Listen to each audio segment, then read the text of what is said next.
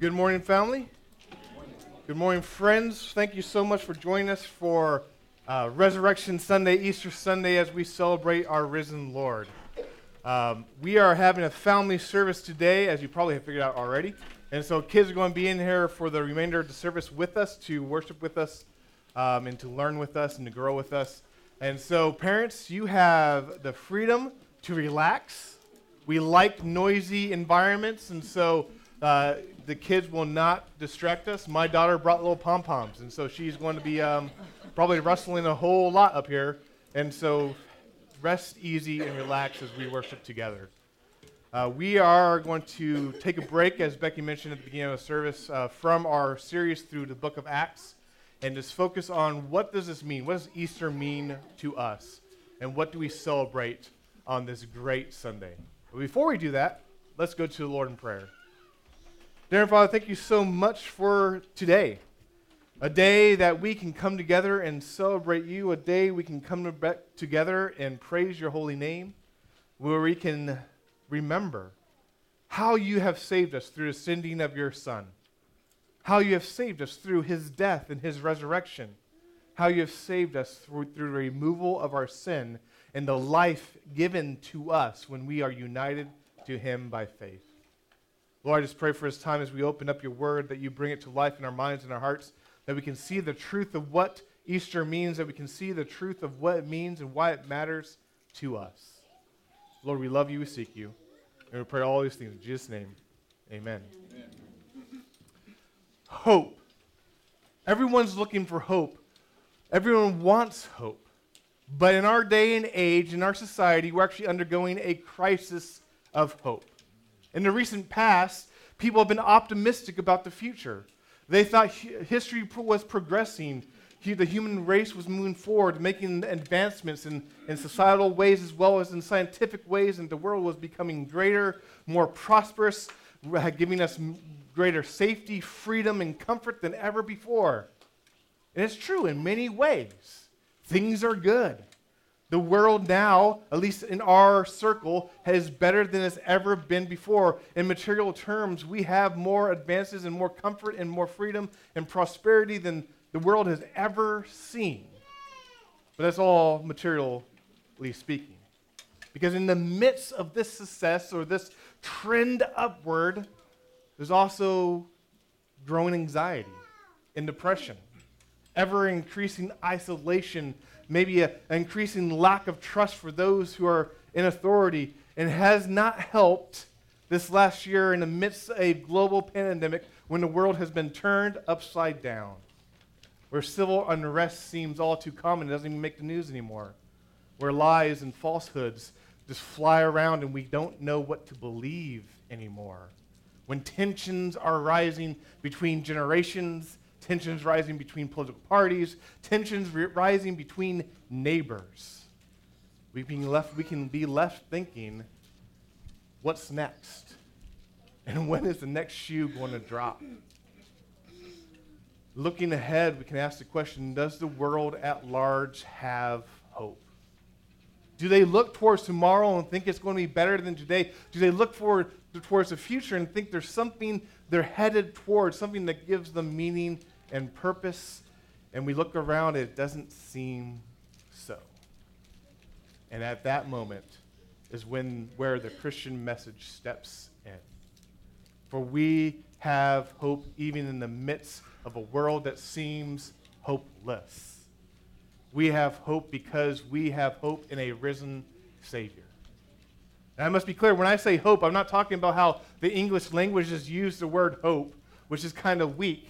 Because if you looked up the word hope in a dictionary, you'd probably come across a definition kind of like just to want something or to wish something would be true or to happen.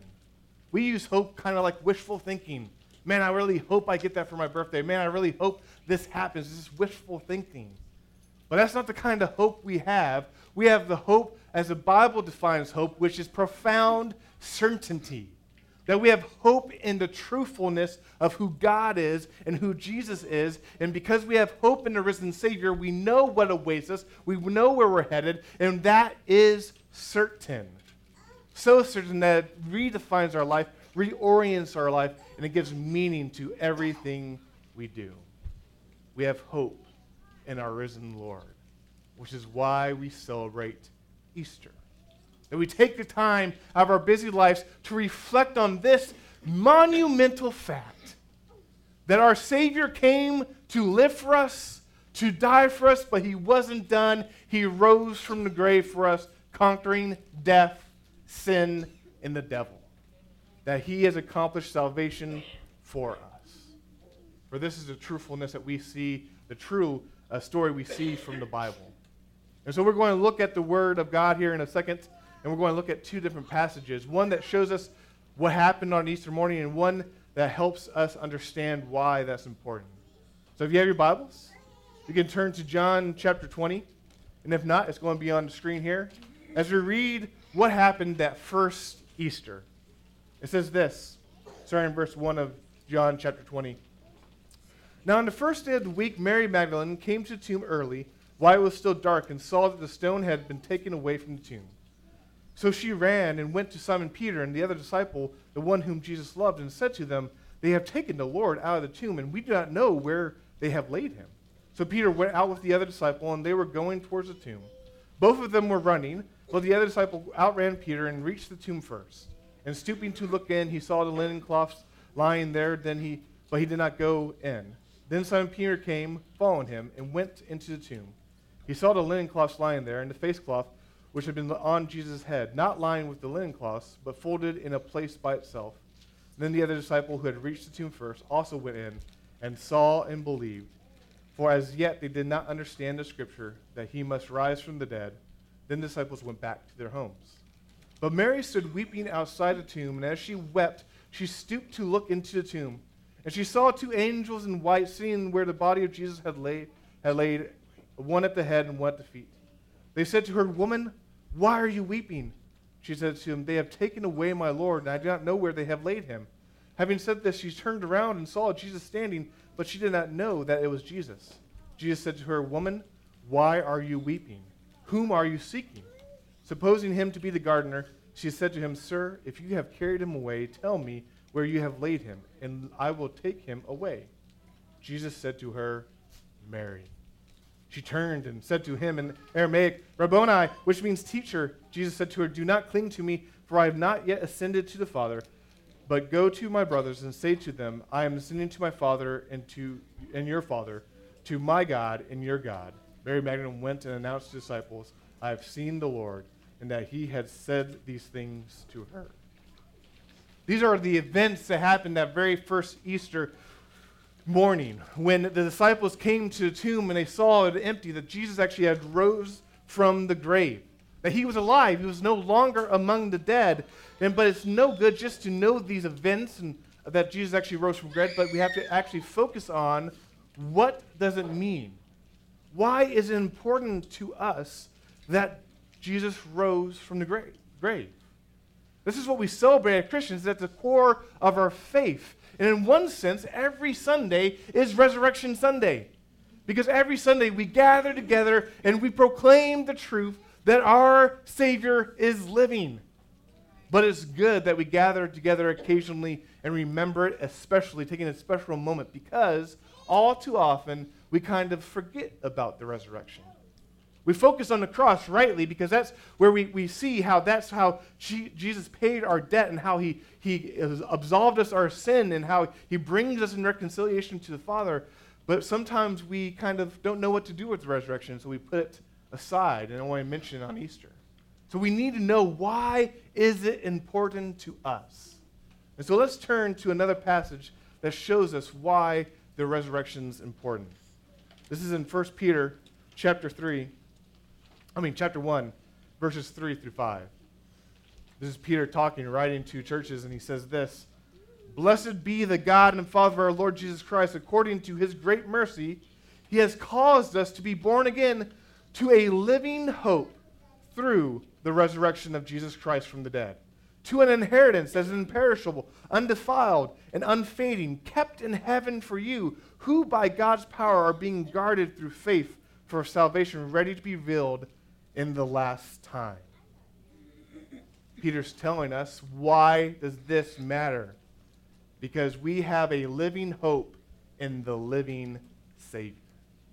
This is what the resurrection brings to us, that we have a living hope in our living Savior. A living hope. It's not a cold, dead hope. It's not just an intellectual belief. It's a living hope that grabs hold of us and carries us through. It's a living hope that will keep us going in the darkest days. It's a living hope that shows us that we will live with our Savior in the end. It's telling us where we're going. We have a living hope in the living Savior. But hope is only as good as what we're hoping in. The object of our hope gives hope validity or makes it worthwhile. If someone is very hopeful in their basketball team, making a certain bracket, doing well, winning, which we all might have been, our hope is only as good as the team's skill, as the player's ability. It rests on that. If someone's hope is climbing that corporate ladder or gaining that promotion, their hope rests on their own ability to achieve that end. If someone's hope rests on their political party, then their hope is resting on the goodwill and the character of people in power. Our hope, any hope, is only as good as what we're hoping in, the object of our hope. So what sort of hope is Peter talking about in this passage? Well, he says we have a living hope through the resurrection of Jesus Christ from the dead. Our hope comes from the resurrection of Jesus Christ. Our hope comes to us because our Lord has risen from the grave. And so our hope is based on this fact that Jesus is who he said he is, that he did what he said he was going to do, and that he's still alive, interceding for us, and he'll come back again one day for us. We have a living hope in the living Savior. And so what is our kind of hope? It describes it as a living hope. Well, there's kind of two ways we could take this. We could say, well, it's a living hope because our living hope is in this living Savior, and so our hope is as much as alive as our Savior is alive. And because he's alive, we have hope in him. That's one way we could take it. We could also take it in this way that we have hope, a living hope, because our hope is not just in this life, but our hope is in life triumphing over death. We have a hope that we are going to be alive with Christ for eternity. That we are going to have a resurrection just like he experienced. That is what awaits us. And both of these are true. That our hope rests on this living Savior, and our hope is that we'll have life, and that is what pulls us forward. Both of these are the truth of the Bible, that we have this hope, a hope when we trust in Christ as alive in us, and it pulls us forward, and we know where we're headed, and we know what's going to happen. We have this hope because Christ rose from the grave, conquering sin, death, and the enemy.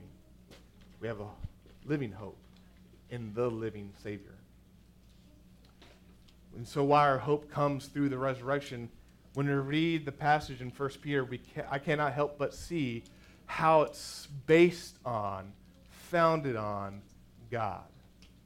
That our hope is not in ourselves. Our hope's not even on how well we trust in this living Savior. Our hope is first and foremost founded on God and what he has done for us. If you read that passage, you see all the language just pointing back to God again and again. And we see that again and again. And that's why it starts with praise. Blessed be our Father, the Father of our Lord Jesus Christ. It starts praising. Why? Because Peter knows it's founded on who God is. And look how he phrases it. The Father of our Lord Jesus Christ. He takes it in familial terms. Our hope is not just on the Almighty God, which he is. Our hope is not just on our Creator, which he is. Our hope is on our Father, the Almighty God who loves us as only a Father can love us. The Almighty God who profoundly reorganizes our identity to come to be his kids. Our hope is on him. Our hope carrier is not just God, but he is Almighty Father in heaven. As we look at this language, we see that it's according to his great mercy that we have this hope in the resurrection. It's not about us. It's according to his great mercy. His great mercy is poured out on us, and because of that, now he causes us to be born again. Again, the initiation is his. He changes us. He brings us into his family. God does this, and we praise him because of it. I praise him because of it. Because if it was left on my hands, I would fumble it. I would mess up. I could not carry this. But praise be to God that he is the one who does it. He is the one who causes it to happen. That we are now brought into his family, and we rejoice and trust that he gives us hope. And this hope, this is not something that is temporal. This hope is an inheritance described as imperishable, undefilable, unfading. This hope is based on God and is in his hands. It's never going to go away. We can't do anything that's going to get taken away from us. Because again, what is an inheritance? It's given to us. No one does anything to actually earn an inheritance. It's not wages, but it's an inheritance given to us, and it's given to us by God as from his great mercy, as he loves us, as he points us to Christ, as he demonstrates his love, that while we're still sinners, he sent Christ to die for us and rise for us. This is what the resurrection means. That we have this living hope, a living hope that gives life to us, a living hope that changes us, a living hope that causes us to be born again, because we know the truth of who Christ is. We know the truth of the gospel, that our Savior, Jesus Christ, who was truly God and truly human. He was born of the Virgin Mary. He came and he lived a life that we could not live so that he could truly represent us purely and so that he could be righteous in our stead, and that he then died the death that we all deserved. Because God himself, he could cross that gulf that separated God and humanity and bring us back to our Creator. And so we know that through his life and through his death and now through his resurrection, that we have new life. A hope that's going to be finally revealed when he comes back, but a hope that we will be with him forever. A hope that's going to carry us through no matter what happens in this life. A hope that we will be in that relationship we are made to be with our Maker, with our God. And it's all based on him and how he achieved this for us. The author and pastor Tim Keller says it like this: the fact of the resurrection means that we have hope for the future, not based on scientific advance or social progress, but on God himself. Our hope rests on God. Our hope rests on the surety that he is who he said he is, and he does what he said he was going to do. And he brings us back into relationship with him. We have a living hope in the living Savior. This hope comes through Jesus Christ and his resurrection. So we best know who Jesus is. And that's the core of the gospel, is knowing who Jesus is. And when you think about the good news of Jesus Christ, you can almost break it down into three ways. Because we got the good news of who Jesus is.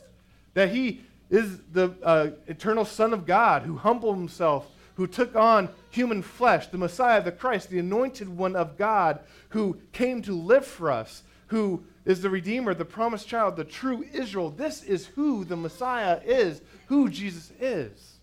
We have the good news of what this Christ does for us, or has done for us. That he lived that perfect life that we could not live. He died the death that we deserved. That he rose from the grave as we celebrate today, conquering sin and death and showing us what awaits us with God. We also have the good news of what he brings. For when Jesus rose from the grave, he ushered in the start of the new creation. That is a taste, it's a little foretaste of what awaits us. It's a little glimpse of the life we'll have with God. That when he rose from the grave, the new order of the cosmos was coming in, that his kingdom was advancing, and we see that we could have that too if we have faith in him. that he brings us the Holy Spirit that connects us and puts that seal upon us so that we can be assured we'll be with him at the end. This is the good news, the gospel, the good news that gives us hope, a hope that doesn't just rest on us, but rests on who God is. You know, the good thing about good news is that it's good news. It's not good advice. It's not good instructions. It's a good declaration of what has been done. And so when you hear the gospel, you're not hearing get your life together, do better, be better. What you're hearing is Christ has done this. Christ has saved you. Christ stood in your stead. Christ took your sin upon himself. Christ rose from the grave, defeating death that you can never defeat, defeating the sin that plagued you that you can never defeat. He rose from the dead so that you too could have life forever with God. And so the good news is, it is done. It is finished. Christ has achieved salvation for us. And that is why we have hope. We have a living hope in the living Savior. You know, it's too often, sometimes we hear this, and we might have heard it a whole lot. We might have grown up in church and heard this. We might have heard it from friends and family members. And sometimes we believe it, and sometimes maybe it just kind of glances off our brains because we're like, I've heard this before. And we kind of keep it at distance. It doesn't seem relevant for our life. But it is. Because our living Savior calls us by name. Let's go back to John 20 that we just read. When Mary encounters the risen Savior. And what happens there? Mary's at the tomb, and she's blinded by grief. She's blinded by her preconceived notions that Jesus is dead, and so she actually even ignores his angels who talk to her. She turns around, and she can't recognize Jesus right before because she thought she was looking for a dead body, and here stands her risen Lord. And she's lost in this place, and she represents and illustrates humanity without Christ. That humanity without Christ cannot see Christ. For humanity without Christ doesn't want anything to do with God because we're lost in our own preconceived notions and heading our own way, wanting to do our own thing. And so that's where we'll stay, doomed to be alone, separated from our God for eternity on our own. But praise be to God that he does not stand idle. He calls us by name. You know, there's something about hearing your name that just grabs your attention. You can be in a crowded environment, and you hear your name, and your head pops up. Like, what's going on? Someone called my name. This happened just last night. I was at a party for Terry and Crystal, and I was sitting at a table, and there were some ladies from the church over here with my mom in them, and I heard my name, and my head popped up because I was like, what are they talking about? Why was my name mentioned? Names grab our attention. Our personal name pulls our attention.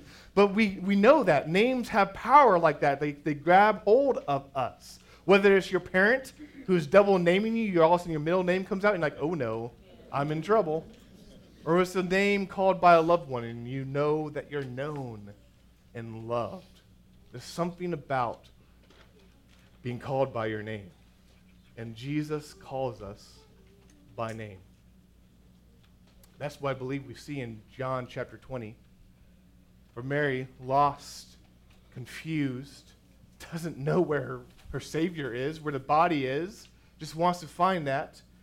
And what does Jesus do? He says one simple word, Mary. She knows who he is. She turns to him, proclaims teacher, and apparently grabbed hold of him since she's like, hey, you don't need to cling to me. She hugs him because she sees him, that he broke through by calling her name, that he initiated it. He cleared her blindness. Tim Keller again says, Christian salvation is never our attainment, a prize after a long struggle while God waits for us. No, he comes to us and wakes us out of sleep. It's always a gift of grace. It's the same for us. Because just like Jesus calling Mary's name Jesus, our Savior, calls our names. Look upon me, he says. Know the truth of how I've saved you. Know the truth of how you can have a relationship with your Savior, your God, through me. He calls us by name. He personally knows us. He invites us into that intimate, personal relationship so that we, too, can be saved. And in knowing our Savior, who calls us by calls us by name, we have hope. We have hope because a Savior who knows us by name is not all of a sudden going to forsake us. A Savior who has come for us and lived for us and died for us is all of a sudden going to say, nah, I'm not going to finish this task. A Savior who knows us personally, loves us personally, and is going to bring us to completion and bring us home. We have a living hope in the living Savior. So have you been looking for hope? Have you been searching for something to make sense of this world in your life?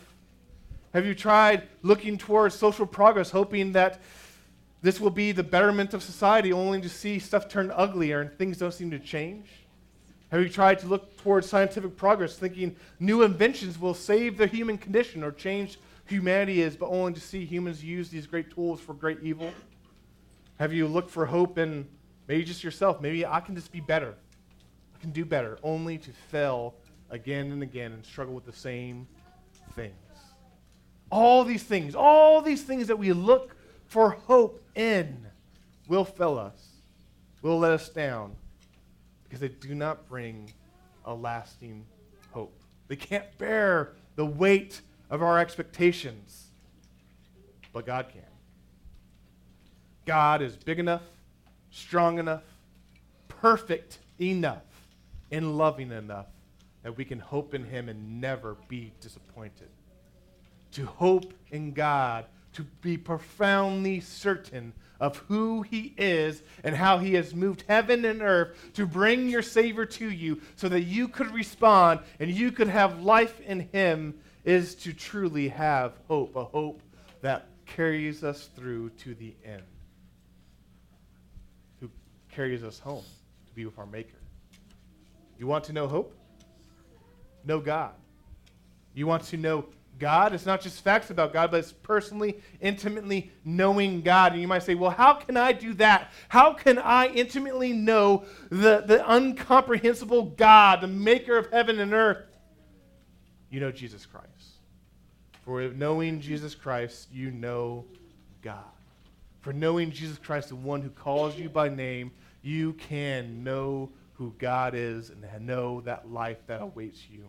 The one who saves us from sin, the one who saves us from wrath, the one who saves us from everything we've done wrong, the one who brings us into a new life. When we know him, we know Jesus, we then will know God. And if we know God, we will know hope, a hope that won't disappoint us. Which is why on Easter, especially on Easter, we can say, we have a living hope in the living Savior. Join me in prayer. Dear Father, thank you so much for who you are, for your love, for your grace, for this great redemption plan, the salvation plan that you've worked out throughout time that we can read about in the Bible that brings us to this place of celebrating the death and resurrection of Jesus Christ, our Lord. Thank you, Lord, for the fact that through faith in him, we can be connected to you. Through faith in him, we can be forgiven our sins. We can be given his righteousness, that we can stand before you as sons and daughters of the Most High. Thank you, Lord, for this truthfulness, of this hope that you've given us. Lord, we pray for everyone here that we know that hope, a hope that only comes through knowing who Christ is, and knowing how he is risen from the grave for us. Lord, we pray all these things in Jesus' name. Amen.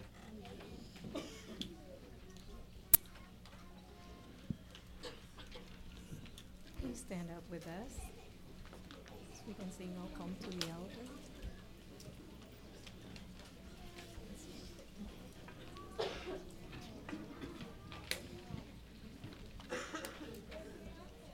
And thinking about the opportunity that the Lord gives us every day to come to Him.